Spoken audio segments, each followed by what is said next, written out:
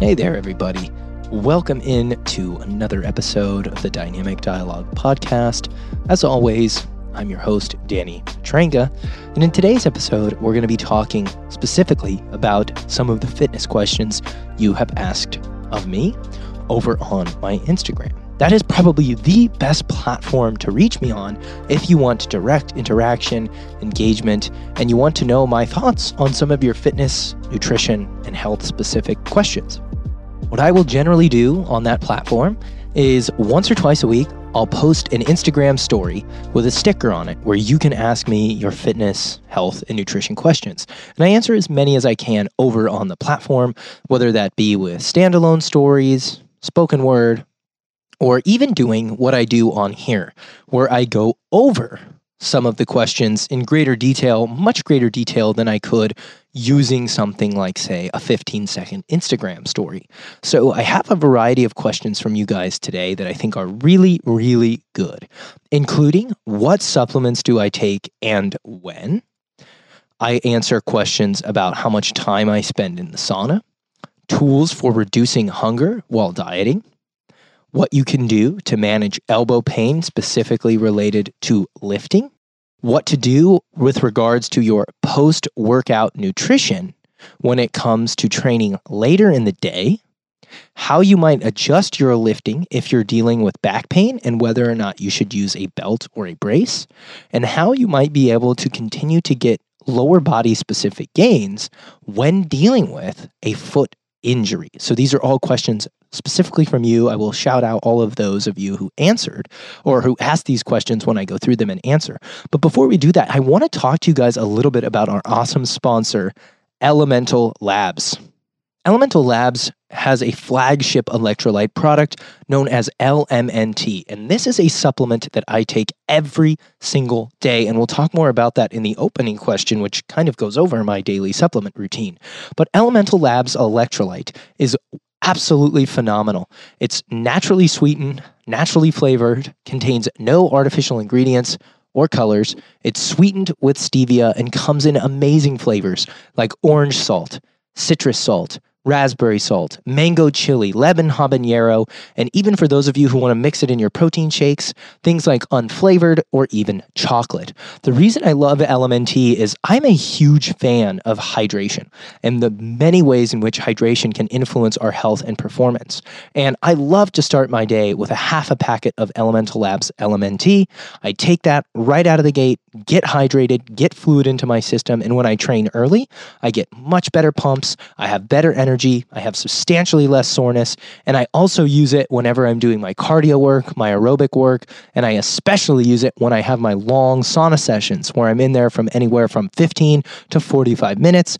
If I use the steam room on that day as well, I will absolutely be sipping on my LMNT because I want to replace the water that I'm losing through sweat, but also the electrolytes. If you've ever noticed your sweat has a little bit of a salty taste, and that is generally from the exchange of things like sodium, potassium, and magnesium that happens when we perspire.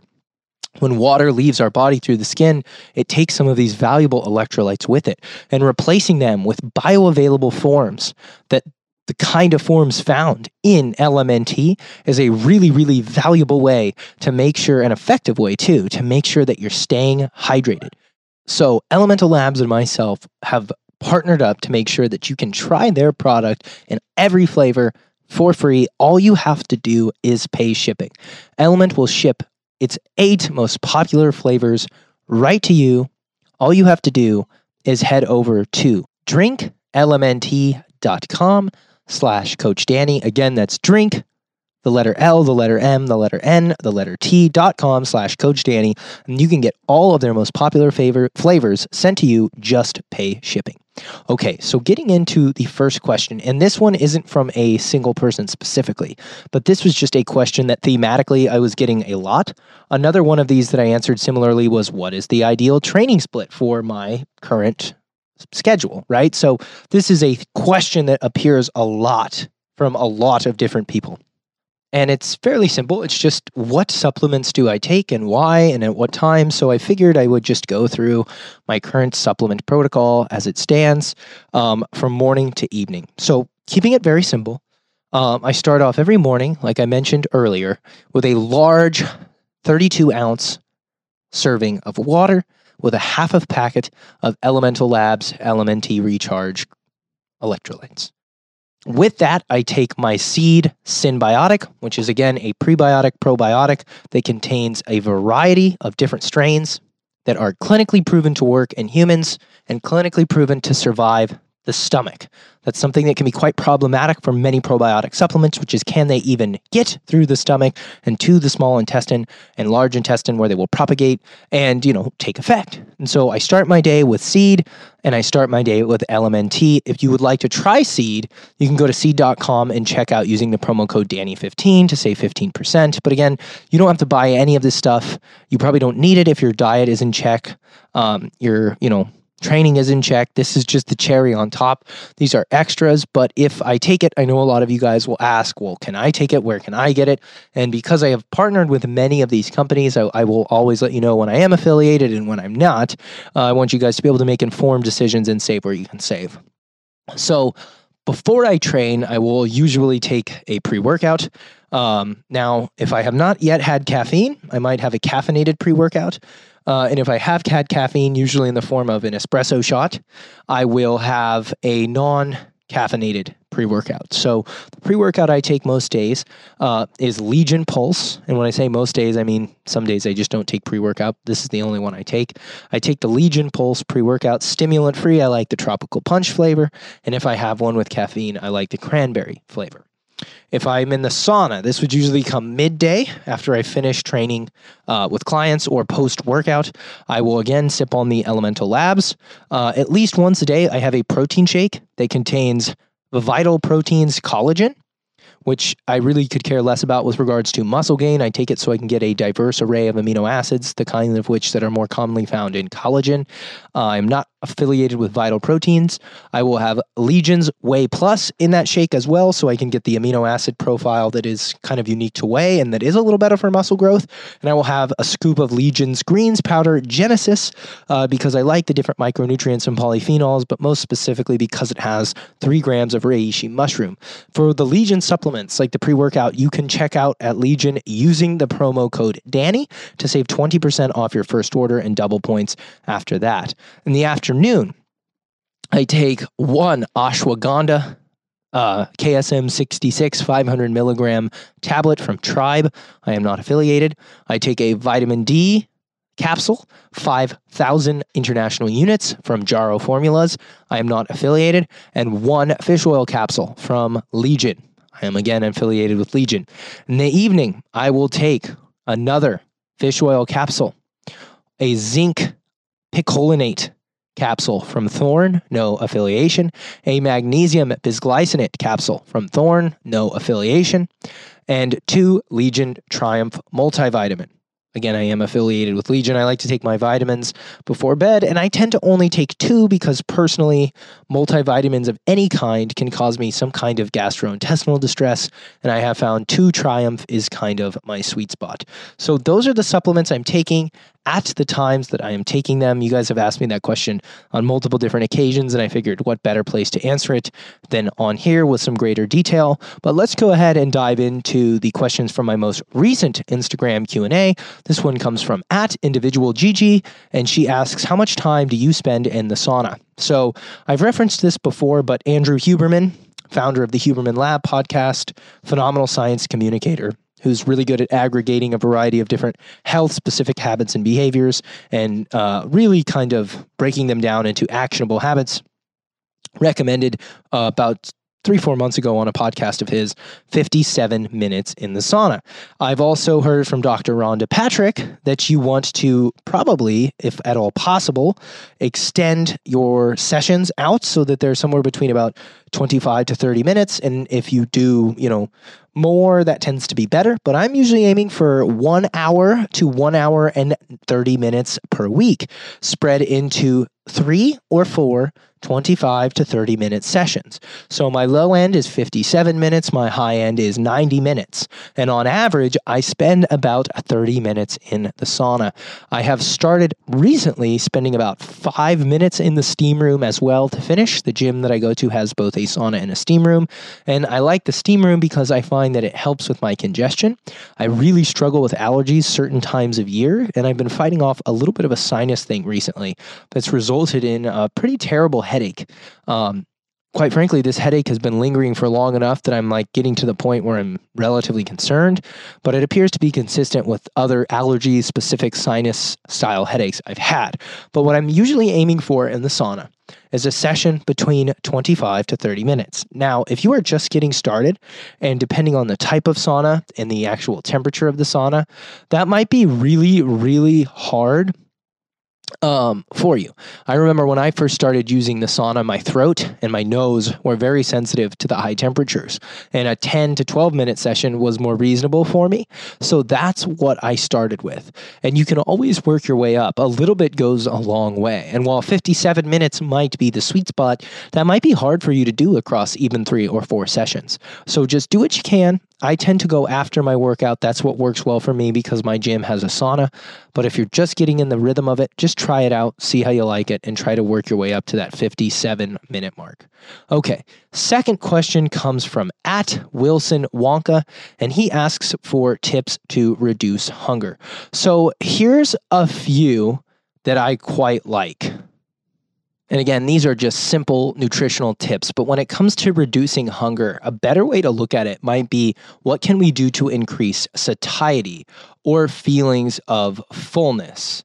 So when you're doing something like dieting, you're going to have a natural response physiologically from like a hormonal standpoint, to feel hungry. Your body's going to go, I have noticed a decrease in my caloric intake. I have noticed an adjustment from my homeostasis, and I would like to not have to deal with this. So I'm going to try to make you hungry so we don't have to deal with any stressors. So appetite changes associated with caloric reduction is normal, but you can offset that by eating foods that increase satiety. So foods that can do that are foods that are high in volume, such as vegetables. They're, again, fibrous. There's quite a bit of water. Fruits, generally, again, fairly low calorie, fibrous, quite a bit of water. Protein, that can be high volume, particularly leaner proteins. And again, very filling. Both proteins and plant foods tend to be quite satiating.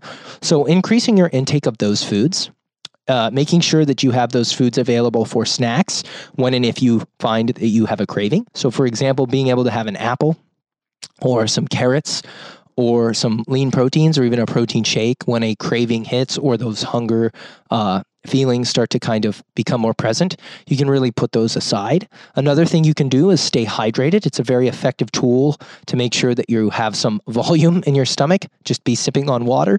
And then a really good tip is to try to exercise and try to get better sleep, right? Because when you're exercising, typically you're not going to be hungry. And when you're sleeping, typically you're not going to be hungry. But additionally, getting enough sleep will help with regulating blood sugar, and it will definitely help with regulating appetite. It's also pretty obvious, but if you sleep 6 hours a night, that means you're awake for 18. So that's 18 hours where you're kind of thinking or wondering about food. And if you sleep 8 hours a night, then you're sleeping for 16 hours. Or I'm sorry, you're only awake for 16 hours. So that's 2 whole less hours that you're actively thinking about or dealing with hunger. So those are some really actionable, simple tips for reducing your hunger. Hey guys, just wanted to take a quick second to say thanks so much for listening to the podcast. And if you're finding value, it would mean the world to me if you would share it on your social media. Simply screenshot whatever platform you're listening to and share the episode to your Instagram story or share it to Facebook. But be sure to tag me so I can say thanks and we can chat it up about what you liked and how I can continue to improve. Thanks so much for supporting the podcast and enjoy the rest of the episode. Number 3 comes from @TrustNo1, @Trust_No_1. And this question says, what can I do for elbow pain from lifting? And so I think it's important, first and foremost, to get a specific diagnosis as for the kind of pain that you're dealing with. Now, the most common pain that I see with individuals is either biceps tendonitis, triceps tendonitis, or some form of tennis elbow, golfer's elbow, etc. And so these are basically just tendinitis or tendinopathy of the various tendon of the elbow. And what you can do is try to diagnose which tendons are bothering you. So if tricep exercises where you reach full extension bother the back of the elbow, it's probably safe to assume it's not the biceps tendon and maybe it's the triceps tendon. If doing biceps curl, particularly like incline curls or preacher curls, and when you get to that fully lengthened bicep position and there's a little stretch on that tendon, if that agitates things, then you might be able to determine that it's some type of biceps tendinopathy. And so what you can do is you can give those tissues time to rest. You can hopefully, after your training, promote recovery by maybe reducing inflammation in the area, by maybe icing. But if it's biceps tendinopathy specifically, one thing that I have seen that works fairly well is eccentrics. If it's like, again, golfers or tennis elbow, I think eccentrics can tend to work pretty well. There is some literature on that. Haven't had a lot of luck with triceps tendonitis, but whenever you're dealing with a tendinopathy or pain specifically in a tendon around a joint, continuing to hammer away at it isn't always the answer. But again, the best thing you can do is get a diagnosis. So if you can book an appointment with a qualified physical therapist or practitioner who's, again, educated and qualified to make a diagnosis, you'll get to the bottom of it, and you might even be able to get some rehabilitation work in your schedule where you can work on putting that pain away so you can get back to productive training. As smart as it is to try to work around things and try to strengthen surrounding muscles and try to keep pushing, sometimes you end up making things worse and digging the hole a little deeper. So the first thing I would recommend is getting that elbow pain diagnosed and then maybe exploring some eccentric training if it is something like golfer's elbow, tennis elbow, or even biceps tendonitis. Okay, next question comes from Kira Crouch. I guess that would be at Kira Crouch. Yeah, that sounds right. And the question is, I work out late. Can I still eat a post-workout of carbs, protein, and fats, or should I have something light? So I don't really think that when you work out has a huge impact on what you can eat after you train. I understand that a lot of people believe that eating late at night is generally bad practice for body composition. And you've probably heard many people say like, oh, don't eat carbs at night. It will make you fat. And so, a lot of people are curious, like, what can I eat if I train really late in the evening? Or what can I eat if I train really early in the morning? And what I would say is my assumption is that if you're working out late, you're probably also sleeping late or going to bed late. So you probably are working off of a different chronotype than the typical person. And a chronotype just means like maybe you're more of a night owl, maybe you're more of an early bird, maybe you're right in the middle. And if your whole day is biased later, meaning you wake up late, you work out late, you go to bed late, there's probably absolutely nothing wrong with having a post-workout meal late. And if that post-workout meal contains carbohydrates, proteins, and a little bit of fat, that might be the best thing you could do for recovery. Now, as far as your sleep goes, eating super, super late in the evening is probably not ideal for your circadian rhythm. But if your circadian clock is already biased a little bit towards that night owl tendency or night owl archetype, a late meal that will promote recovery, that will fuel you for your subsequent day ahead is probably absolutely fine.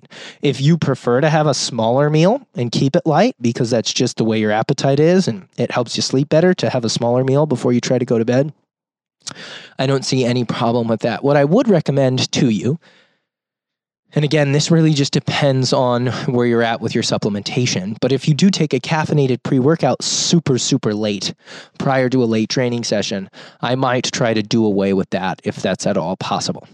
Okay, this question comes from Nancy Virgiana 15. She asks, what's a good beginner training workout routine? How do I start? So first and foremost, I would refer you to previous episodes of this podcast. I did one recently called Masterclass. I think it was called Workout Routine Masterclass or some kind of workout masterclass. And what I really liked about this was I went over a variety of different training protocols for a variety of different training schedules. So depending on the number of days you can train, that's going to have a ton to do with the different programming considerations you'll make, the different programmings you can choose from. So if you're training 3 days a week, you might try this. If you're training 4 days a week, you might try that. I go over all of that there, but assuming you're totally new and you're just getting started, I think you have to train enough to form a habit, but not so much that you burn out. So I would recommend starting with 3 resistance training sessions that focus on compound movements done 3 days a week. And if you can, try to do those like Monday, Wednesday, Friday, or Tuesday, Thursday, Saturday. So you have a day in between to recover. You're not battling excessive soreness, and you can build up from there. Another thing that you'll probably want to consider is just how long these sessions are going to be. And I think when you're newer, shorter sessions can be really productive. So anything from 30 to like 90 minutes is probably more than enough if you're just getting started. And I have found that the sweet spot for most clients is between 45 and 60 minutes. And focusing on compound movements, so movements that use a lot of muscle groups. So squats, hinges like deadlifts, lunges, rows, presses, things where you can really build intramuscular coordination, meaning the coordination between all of your muscles working together, or many of your muscles working in concert. That's really good for just building general competency in the gym and creating a good foundation of athletic capability for years of training ahead. All right, this question comes from mdscn.bbla. I suffer from low back pain. Should I use a brace even though I'm not really lifting heavy? Okay, so first let's talk about low back pain. That's something that you should, much like elbow pain, get diagnosed because there are a multitude of things that can cause low back pain. And there's also something called nonspecific low back pain where it's hard to actually delineate what is causing the pain. And pain is multifactorial. It's something, it falls into a model that we can call biopsychosocial, meaning our pain is influenced by our biology, our psychology, and our social experience or our expectations. So to try to decide how you might approach your training with your back pain is going to be very specific to you and your back pain. And I don't think that a brace is going to necessarily be the right answer. Can a back brace be beneficial? Sure. Can a lifting belt be beneficial? Sure. If you're not lifting particularly heavy, or you're not doing a lot of barbell lifts, you might not need a belt, but that doesn't necessarily disqualify a back brace from being a good idea. But until you know the root cause of your back pain, you have no idea what you're really doing to that tissue or whatever, right? So what I might recommend is do movements that don't cause pain, hold off on the back brace until it's recommended by a professional, and try to get in to see a professional like a physical therapist would be ideal, or even in an instance like this, you might rely on somebody like a chiropractor. Okay, last question comes from @Jess with a G. She says, I've got a broken foot. Can I still get good glute gains? I can only do hip thrusts, good mornings, and cables. So yeah, I do think you could get good glute gains. I think that the hip thrust is a good glute exercise. I think that the good morning is a good glute exercise. I think that some of the cable work you might be doing, like cable hip abductions, might be a good exercise. I'm imagining squats are off the table, of course. With a broken foot, that'd be quite hard. Walking lunges are a no-go, for sure. Split squats, probably a no-go as well. Something that I might recommend trying would be a 45-degree hip extension, because a lot of that is going to be loading the hip, and your feet are in a pretty still position, and there's not a lot of axial loading, if any, at all there. So that might not put a lot of compression on the foot, which would probably be a nice one to add into the mix to get a little more variety. You absolutely can still get good glute gains, but you probably won't get optimal glute gains until that foot is fully healed and you can start incorporating some other movements. But I wouldn't get too discouraged. There's plenty of ways to train through injuries and stay productive. All right, guys, that does it for today's relatively quick episode. I want to thank you for listening and for engaging with me on my various platforms. If you'd like to help me reach more people and help the show grow, it'd be greatly appreciated if you left me a 5-star rating and review on either iTunes or Spotify, wherever you listen to the podcast. The reviews are one of the best ways to help me grow and reach more people. Thank you so much for tuning in, and I will catch you on the next one.